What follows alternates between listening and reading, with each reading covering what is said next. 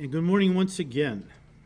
Can I have you turn with me in your Bibles to the book of 2 Samuel, chapter 6. If you're new with us, we are working our way through the book of 2 Samuel here at Calvary Chapel on Sunday morning. And a couple of weeks ago, we started a message I've entitled Unequally Yoked. And it really comes out of our study in 2 Samuel 6. If you remember, David wanted to bring the Ark of the Covenant to Jerusalem. It had been in the house of Abinadab in Kirjath Jearim for about 70 years. And David knew that you couldn't really worship God properly without the ark because it represented God's presence, his throne on the earth.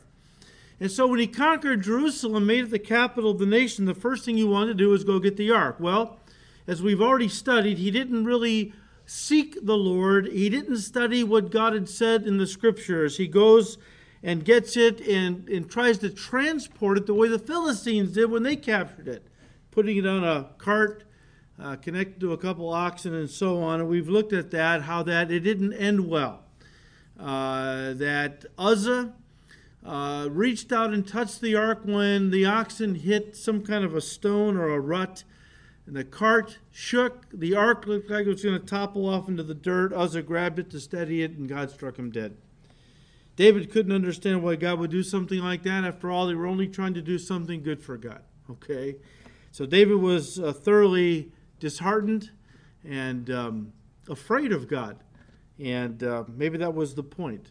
Sometimes we don't really have a reverential fear for the Lord as we should. We take things for granted. We kind of get too familiar with the Lord and don't hold him in high esteem, remembering that he's holy. And so David said, look, party's over. I'm going home. Just take the ark, put it in the house of the closest Levite. That happened to be Obed-Edom. David goes back to Jerusalem. The ark stays in the house of Obed-Edom for 3 months. During that time, God begins to bless mightily the house of Obed-Edom. Word comes back to David. David, God is blessing this guy's house because of the ark. David was encouraged to try again. This time he studied the scriptures, found out how to properly transport the ark. They go and get it, and it is not a parade. It's a solemn procession. Yeah, there was joy, but they were doing it now God's way. God was the focus. And we picked the story up in 2 Samuel 6, verse 12. So David went and brought up the ark of God from the house of Obed-Edom to the city of David with gladness. And so it was, when those bearing the ark of the Lord had gone 6 paces, that he sacrificed oxen and fatted sheep. Then David danced before the Lord with all his might, and David was wearing a linen ephod. So David and all the house of Israel brought up the ark of the Lord with shouting and with the sound of the trumpet. Now as the ark of the Lord came into the city of David, Michal, Saul's daughter, who was also David's wife, looked through the window and saw King David leaping and whirling before the Lord, and she despised him in her heart. Why did Michal despise David when she looked through the window and saw him dancing and leaping and twirling with joy as he was worshiping God? Because I believe she was an unbeliever, just as her father Saul had been. On the other hand, we know that David was a spirit-filled child of God. And guys, this brought a lot of conflict into their marriage, the conflict of being unequally yoked with an unbeliever. Of course, you remember what Paul the Apostle said about this in 2 Corinthians 6, verse 14. He said, do not be unequally yoked together with unbelievers. And the context was marriage.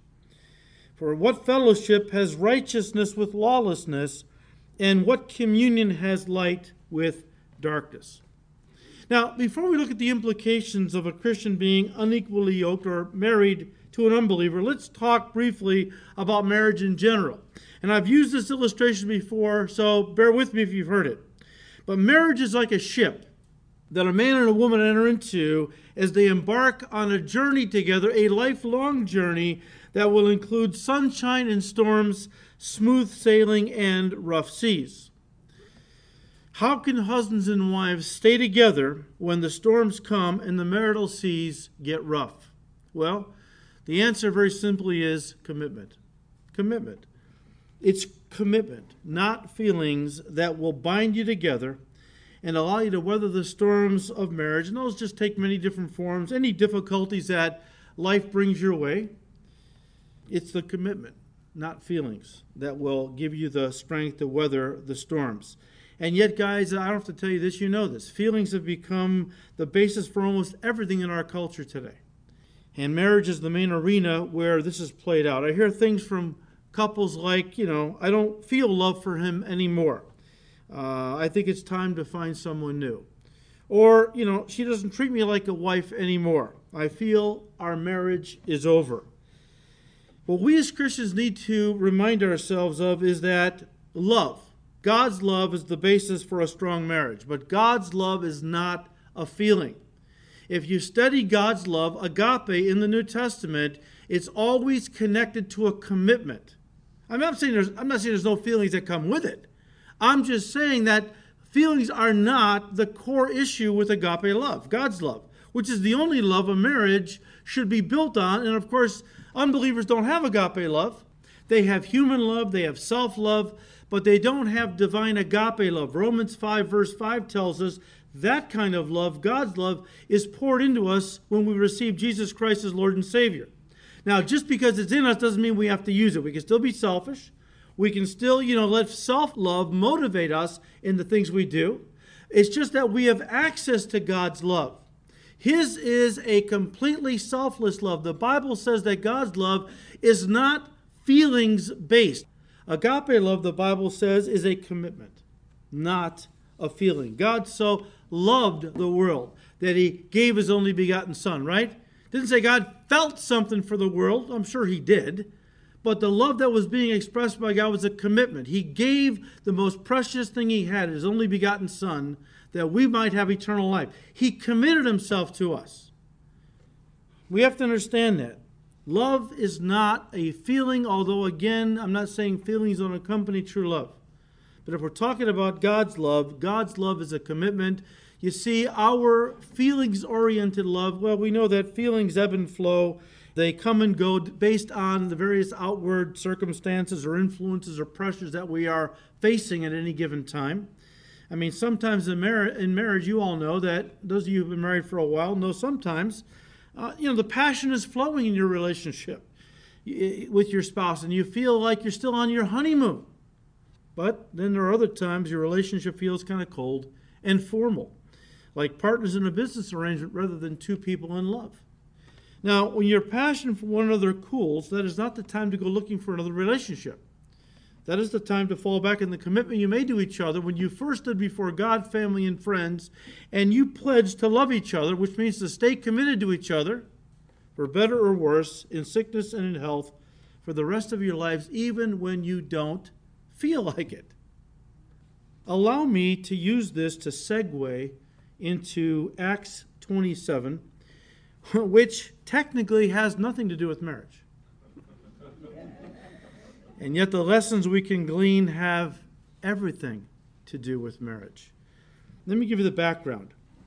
After being falsely accused by the Jews of being a rabble-rouser and jumping through legal hoops in Caesarea for a couple of years, Paul was finally sailing to Rome to plead his case before Caesar.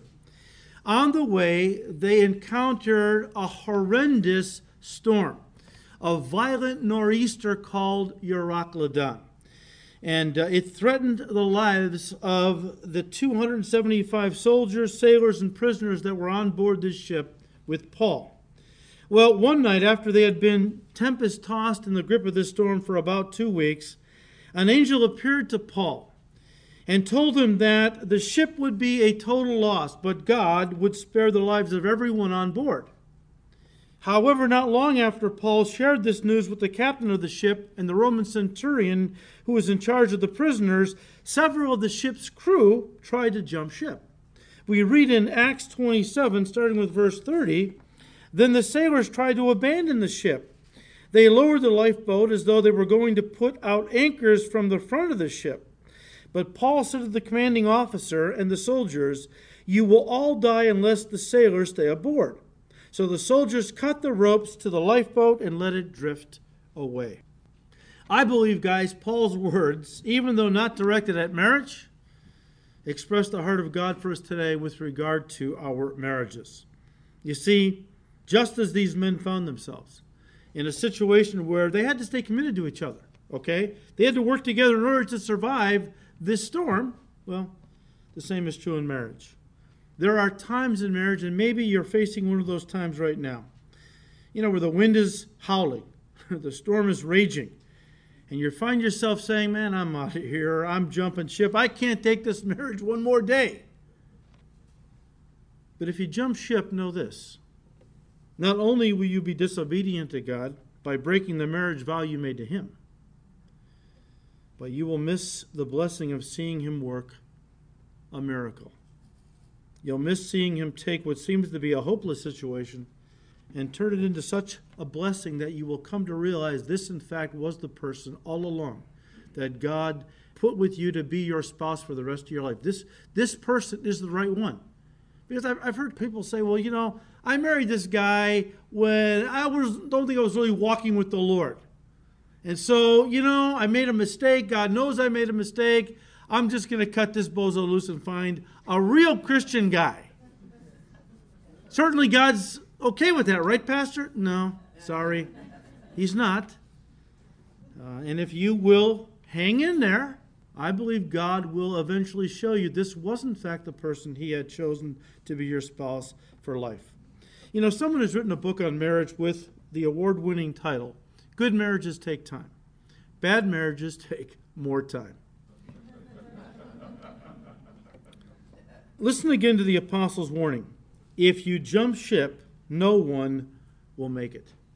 If you jump ship, no one will make it. I want you to stop and think of your children if you have any. If you're contemplating divorce this morning, I want you to stop and think about the kids if you have any, and what this will do to them if you go through this. Let me share with you from my own life experience something that it may encourage you in some ways.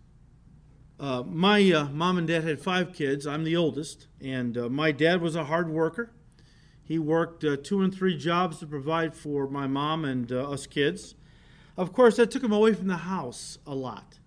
And there was a time when I was about 10 where he was gone a lot working, and I think my mom just grew lonely at times. And so she got involved with one of the neighbors. They had a brief affair. My dad found out about it, and I remember as a 10-year-old hearing them fighting, gut-wrenching to me as a kid, hearing them fighting with each other. None of us were saved, but hearing them fighting.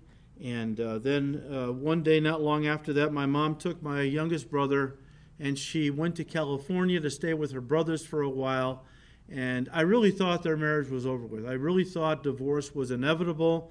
As a kid, it was eating me up. I was just terrified over what that would mean to our family and so on. And about 5 weeks later, she came back.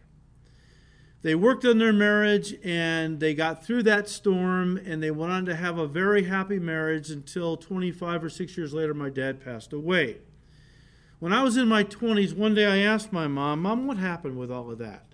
And she was very forthcoming. She said, you can ask me anything you want. And I asked her, well, what happened? Why did you come back? And she said, well, I'll be honest with you, I came back because of you kids. I thought about it, and I thought, I just can't go through with this and destroy our family. Guys, my mom made a mistake. We all make them, don't we? But in the end, she did the right thing. In the end, she didn't put her feelings above her family. In the end, she put her family above her feelings. And I'm grateful for that. I don't know how I would have turned out if they had gotten divorced. I know a lot of kids of divorced families are devastated. They're damaged for the rest of their lives, even themselves living through 2 or 3 failed marriages. It's a terrible thing, and there are many studies done on children of divorce, and not that all of them have irreparable emotional damage, but many do. Many do. Look, I'm not saying it won't take hard work, sacrifice, and a lot of prayer for your marriage to weather the storm you're going through. But again, listen to me, with God, all things are possible.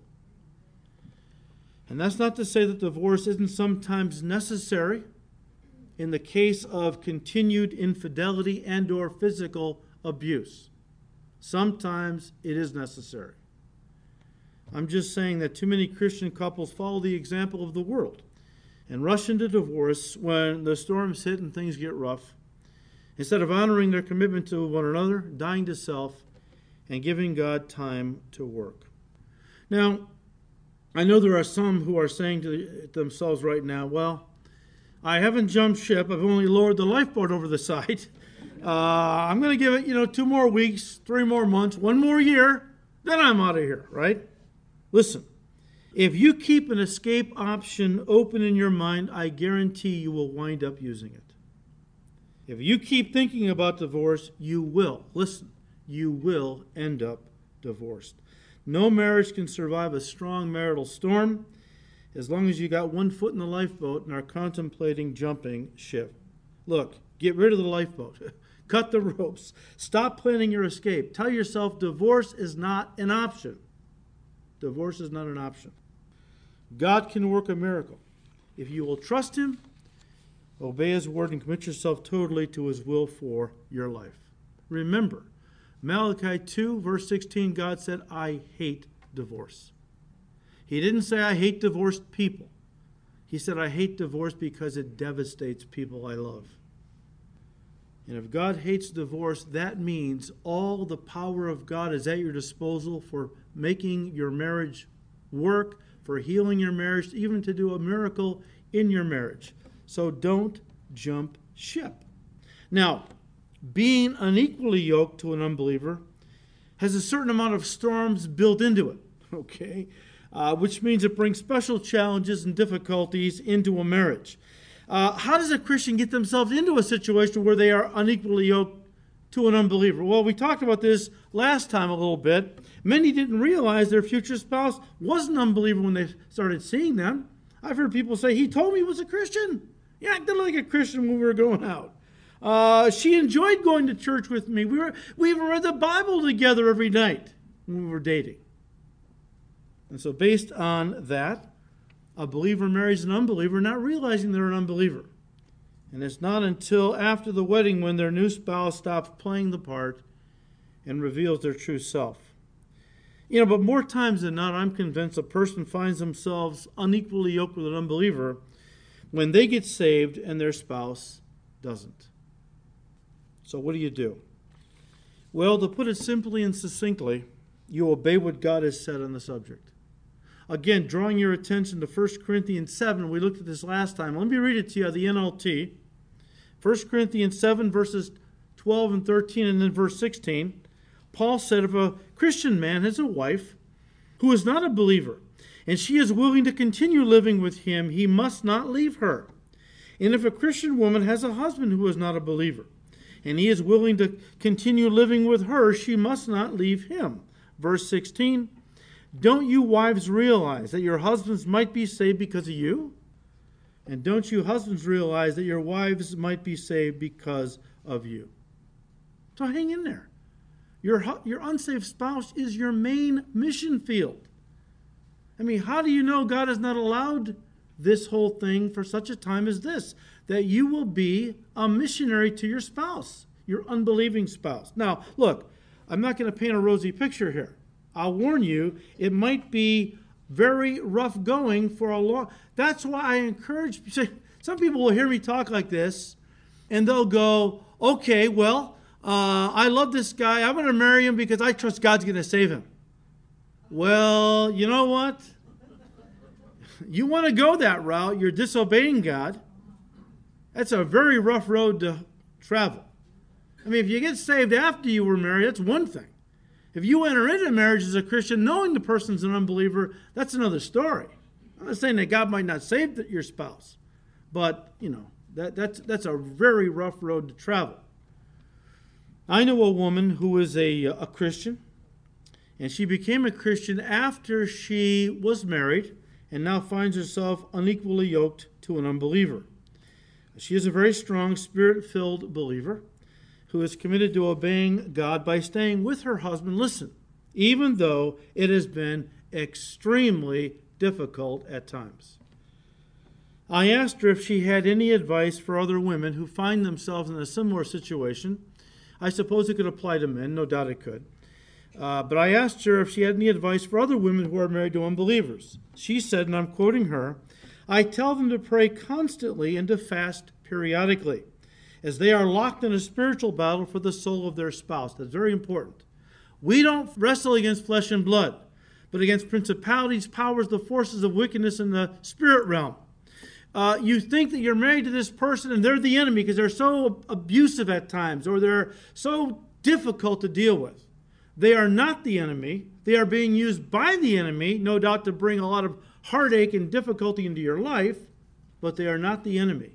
They have been taken captive by the devil to do his will, Paul tells us, and we are to love them into the kingdom, but don't fool yourself. This is a spiritual battle, and you absolutely need to pray constantly and even fast periodically that this person might be saved. She said, when you pray, I tell them, declare the promises of God to remind yourself that he is with you and has promised his strength and power to you for you to hang in there and not give up. Guys, this is a supernatural battle, and there's no way you're going to have victory in your own strength. No way. You are embarking on, it's again, a spiritual fight with the enemy who wants to keep this person from Jesus, and therefore you need to remind yourself every single day that God is with you. He has promised to be with you, to give you the strength you need for all the work he's called you to do. And this is definitely a work of God to see your spouse saved. She said, I tell them to keep declaring the promises of God, that they would be reminded that he is with them. They're not going through this alone, and that he has promised to give them all the strength and power they need to accomplish the work he is calling them to do. She went on to tell me that God often wakes her up in the middle of the night, and she will gently lay her hands on her husband, praying over him, claiming God's promises over him, and rebuking the devil's influence in his life. She also said she has gotten a great deal of strength from her sisters in Christ who pray with her and for her in her battle with the enemy for the soul of her husband. She told me that the Lord one day gave her Psalm 18 to encourage her, which she reads often. Let me read to you some of it. The psalmist said, I will love you, O Lord, my strength. The Lord is my rock and my fortress and my deliverer, my God, my strength, in whom I will trust. In my distress I called upon the Lord and cried out to my God. He heard my voice from his temple in heaven, and my cry came before him even to his ears. He sent from above. He took me. He drew me out of many waters. He delivered me from my strong enemy. And in her case, it would be the devil and his demons. From those who hated me, for they were too strong for me. The Lord rewarded me according to my righteousness. According to the cleanness of my hands, he has recompensed me. For I have kept the ways of the Lord, and have not wickedly departed from my God. For all of his judgments were set before me, and I did not put away his statutes from me. I was also blameless before him. Therefore the Lord has recompensed me according to my righteousness, according to the cleanness of my hands in his sight. As for God, his way is perfect. The word of the Lord is proven. He is a shield to all who trust in him. For who is God except the Lord? And who is a rock except our God? It is God who arms me with strength and makes my way perfect. He makes my feet like the feet of deer and sets me on my high places. The Lord lives. Blessed be my rock. Let the God of my salvation be exalted. It is God who avenges me. You have delivered me from the violent man. Therefore I will give thanks to you, O Lord, and sing praises to your name. You get a flavor of what's going on, right? We need to be encouraged in God's word that God is with you, that God will strengthen you. No enemy stands before you that God can't bring down, including your spouse, who is not your enemy, but you think they're your enemy at times. These are the promises we need to be reminding ourselves of continually. And finally, she said that she has gotten a lot of help and encouragement from one particular ministry. I'm sure there are many out there like this, that is dedicated to building marriages, rebuilding marriages after divorce or after infidelity. including ministering to women married to unbelievers. And the ministry is Rejoice Marriage Ministries. Their web address is rejoiceministries.org. I checked out their website briefly and looked at their statement of faith. Everything looks good, but I'm not giving this ministry my personal endorsement because I haven't really thoroughly vetted it. I'll let you pray about it. Go to the website, check on the teachings and on the testimonies, and let me know if you find anything that's wrong. It seems like a good, solid ministry. So, people need all the help they can get when they're involved in a situation like being unequally yoked to an unbeliever. Now, some of you might be sitting there thinking to yourself, well, Pastor, that's all well and fine, but you don't know my husband. Okay? I mean, he's so bad. I'm afraid that he's beyond hope. I don't think he's ever going to get saved. And I've just accepted the fact that I'm going to be yoked to an unbeliever the rest of my life. I know you may feel that way, but let me end with a story that may encourage you. It's a true story. In fact, it's one of the most dramatic stories of redemption I have ever heard. It's the story of Mel Trotter. Let me read to you Mel's own testimony from his own mouth, looking back at his life before he got saved. He said, and I quote, "From the time I began going to school, it was easy for me to make friends. This caught the eyes of some who began to groom me with political ambitions in mind. Soon, what had started as rather innocent affairs began to turn into social events, including the social drinking and all that goes with it. It wasn't long before the social drink was not reserved for special occasions, but became a morning, noon, and night experience. The virtues I had been noted for began to disappear, as steam does when it hits cold air. My ambitious political friends left first. They couldn't have faith in a young lush, even if they had been the ones who started me drinking in the first place. I went from one job to another, and from one place to live to another, and each time both the job and the apartment became less desirable. One day found me in Chicago living in a rat-infested cellar apartment in the worst section of the city. Why my wife and little child stayed with me only God knows, for the pain and suffering I caused them cannot be described." I read somewhere else that Mel's wife was a believer, and whether she got saved after they got married, I don't know, or whether she married him, maybe she was backslidden before he got saved, I'm not sure, but this woman was incredible. He goes on to say, "One day our little child was taken seriously ill. A faithful doctor came even though he knew there would be no payment for his call. After diagnosing the case, he reached into his own pocket, took out some money, and thrust it into my hands, shouting, 'Mel, run, don't walk, run to the drugstore 2 blocks away from here. Here's the prescription, come right back. It might even now be too late, so hurry.' I climbed the stairs and was out on to the pavement. I looked to the left, and sure enough, I saw the drugstore about 2 blocks away, but then I looked to the right and saw the saloon was only a half a block away. A sudden desire came over me, one that drove all thought of my sick child out of my head. Even the fact that the money in my hand did not belong to me was erased as I blindly rushed to the bar and shouted, 'Let's all drink, it's on me.' Soon the doctor's money was gone, and then some other fool threw his money on the bar, and we continued on and on through the day and into the night. When it was time to close, I was so far gone that the saloon keeper just threw me into the back room to sleep it off. When he came back the next day, I was still there, and it wasn't until the night began to approach that I came enough to my senses to decide to go home. When I arrived back, I slowly descended the rickety stairs. I saw that someone was talking very quietly to my wife, and they were crying. I still did not know why and was still too far gone to have understood. There had been no furniture in the apartment before, but now there was a little wooden box on a stand. I wondered what it could be. I went over and looked into the box, and I saw that it was the body of my little child, but looking very different. Someone had put on her clean clothes, new clothes, and somehow there was even a pair of brand new little shoes on her feet. Still, I didn't get the message. As I stood there, that urge came over me. I craved another drink. What I wouldn't do for another drink.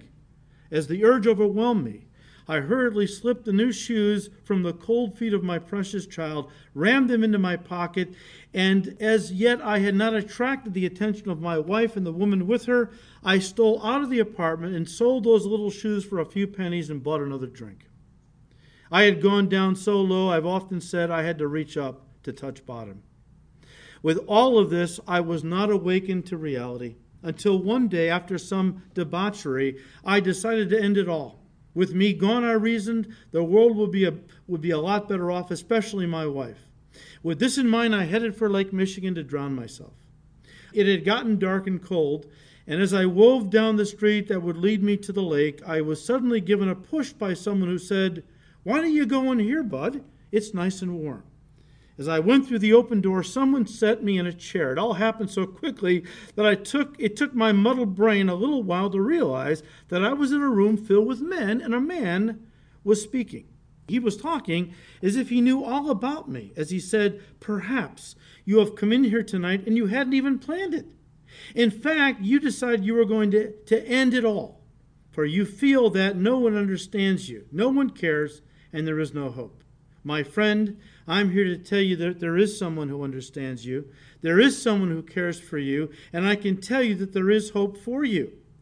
You will find all of your answers when you come to Jesus Christ and receive Him as your personal Savior. He not only wants to save you from your mess, but wants to go with you the rest of your life to keep you from getting into any more trouble." The speaker was Harry Monroe, and the place was Pacific Garden Mission. We have supported Pacific Garden Mission for close to 30 years. I became a different person that night. God saved me and made me a new man. My wife, well, she got a new husband, one with sin and stain washed away, and I found a brand new tomorrow. The article concludes, Mel Trotter went on to become a preacher of the same message that saved his soul and changed his life, the message that Jesus Christ alone saves. He saw many hundreds, if not thousands, come to put their trust in the only one who was the remedy for broken hearts and broken homes, broken by sin. End quote. And you can check out Mel Trotter Ministries. He's with the Lord now, but you can check out his ministry at meltrotter.org. Let me end by saying this. No one is beyond the power of God to save and make brand new. And let me tell you this. Sometimes God will save the worst of us to give hope to the rest of us that no one is irredeemable. No one is irredeemable. No one is so far gone, no one is so lost that God can't reach out and recover them, can't reach out and save them and give them a new life. What you need to do if you find yourself in a situation like this is believe God for a miracle in your marriage. Submit yourself to Him. Listen, as a willing instrument for Him to use for His glory to bring about His will, which is always for the salvation of the lost. He or she is your main ministry. You are a missionary for Jesus in your marriage. Don't ever forget that. You are a missionary for Jesus Christ right there in your home. And you're not going to bring your husband, ladies, to Christ by badgering them, fighting with them, playing Holy Spirit and trying to twist their arm into the kingdom. Guys, the same way. You must be the person God has called you to be, and then love them with agape love and let God begin to work in their hearts. I remember the ministry or the testimony of Nancy Missler. Her and Chuck is a famous Bible teacher. For many, many years, they had a very rough marriage. They're both believers. But they just didn't get along, a lot of pride. And Nancy was always trying to change Chuck, and she'd guilt him into things. You call yourself a Christian. Look at how you're talking. She was trying to play Holy Spirit, she said. Then one day, the Lord spoke to her heart and said, Nancy, I want you to be the wife I've called you to be. And let me do the work in Chuck that only I can do. Nancy gave herself completely to the Lord, who began pouring His agape love into her for her husband. Chuck said, I didn't know what was going on, but I knew something was different immediately. I opened the fridge, it was stocked with all my favorite foods, not the kids' favorite foods. Sat down at the dinner table. I didn't get the bent fork and the cracked plate. And he said, as time went on, I began to see that she was different. This caused me to begin to change. And eventually, God worked a miracle in our marriage. And the name of the book that is The Way of Agape by Nancy Missler. You can check it out, an awesome book. Again, guys, with God, all things are possible. I don't care how bad it is right now for you, and I know these marital storms can get pretty rough. But God is saying, hang in there, trust me, draw your strength from me, be a person I've called you to be to your spouse, love them with my love, and let me work on them. May God give us the grace to do that, because he is in the business of restoring marriages, of healing marriages. And we trust he will, and yours as well. Father, we thank you, Lord, for your goodness and grace. We thank you, Lord, for the lessons that you have put here for us in your word. We ask, Lord, that you will continue to work in our lives. Father, we pray that you will give us the grace to die to self, take up our cross, get on our faces before you constantly and say, Lord, work on me, because I'm the only one you want to change. And I give you my spouse, Lord, that you might work on them on your terms. But give me the grace to be the husband or wife you've called me to be. Fill me with your agape love that I can love them, Lord, unconditionally, sacrificially. Give me the grace to remember I'm in a war, and my spouse is not my enemy. It's the devil who wants to kill this person for eternity. God, give me grace to see it that way and not to give up, because my spouse's eternity hangs in the balance. Lord, we just pray that you would give us all strength and fill this church with your agape love, that we would be a testimony to those in darkness, that there is a God in heaven who can do all things. He's a miracle-working God. And if we will submit ourselves to him as instruments, he will do things in and through our lives that go so far beyond our abilities. The world will take a look and say, no way, you did this. It had to be God. To which we can respond, amen. So God, give us grace. Lord, we ask all these things in Jesus' precious name. Amen.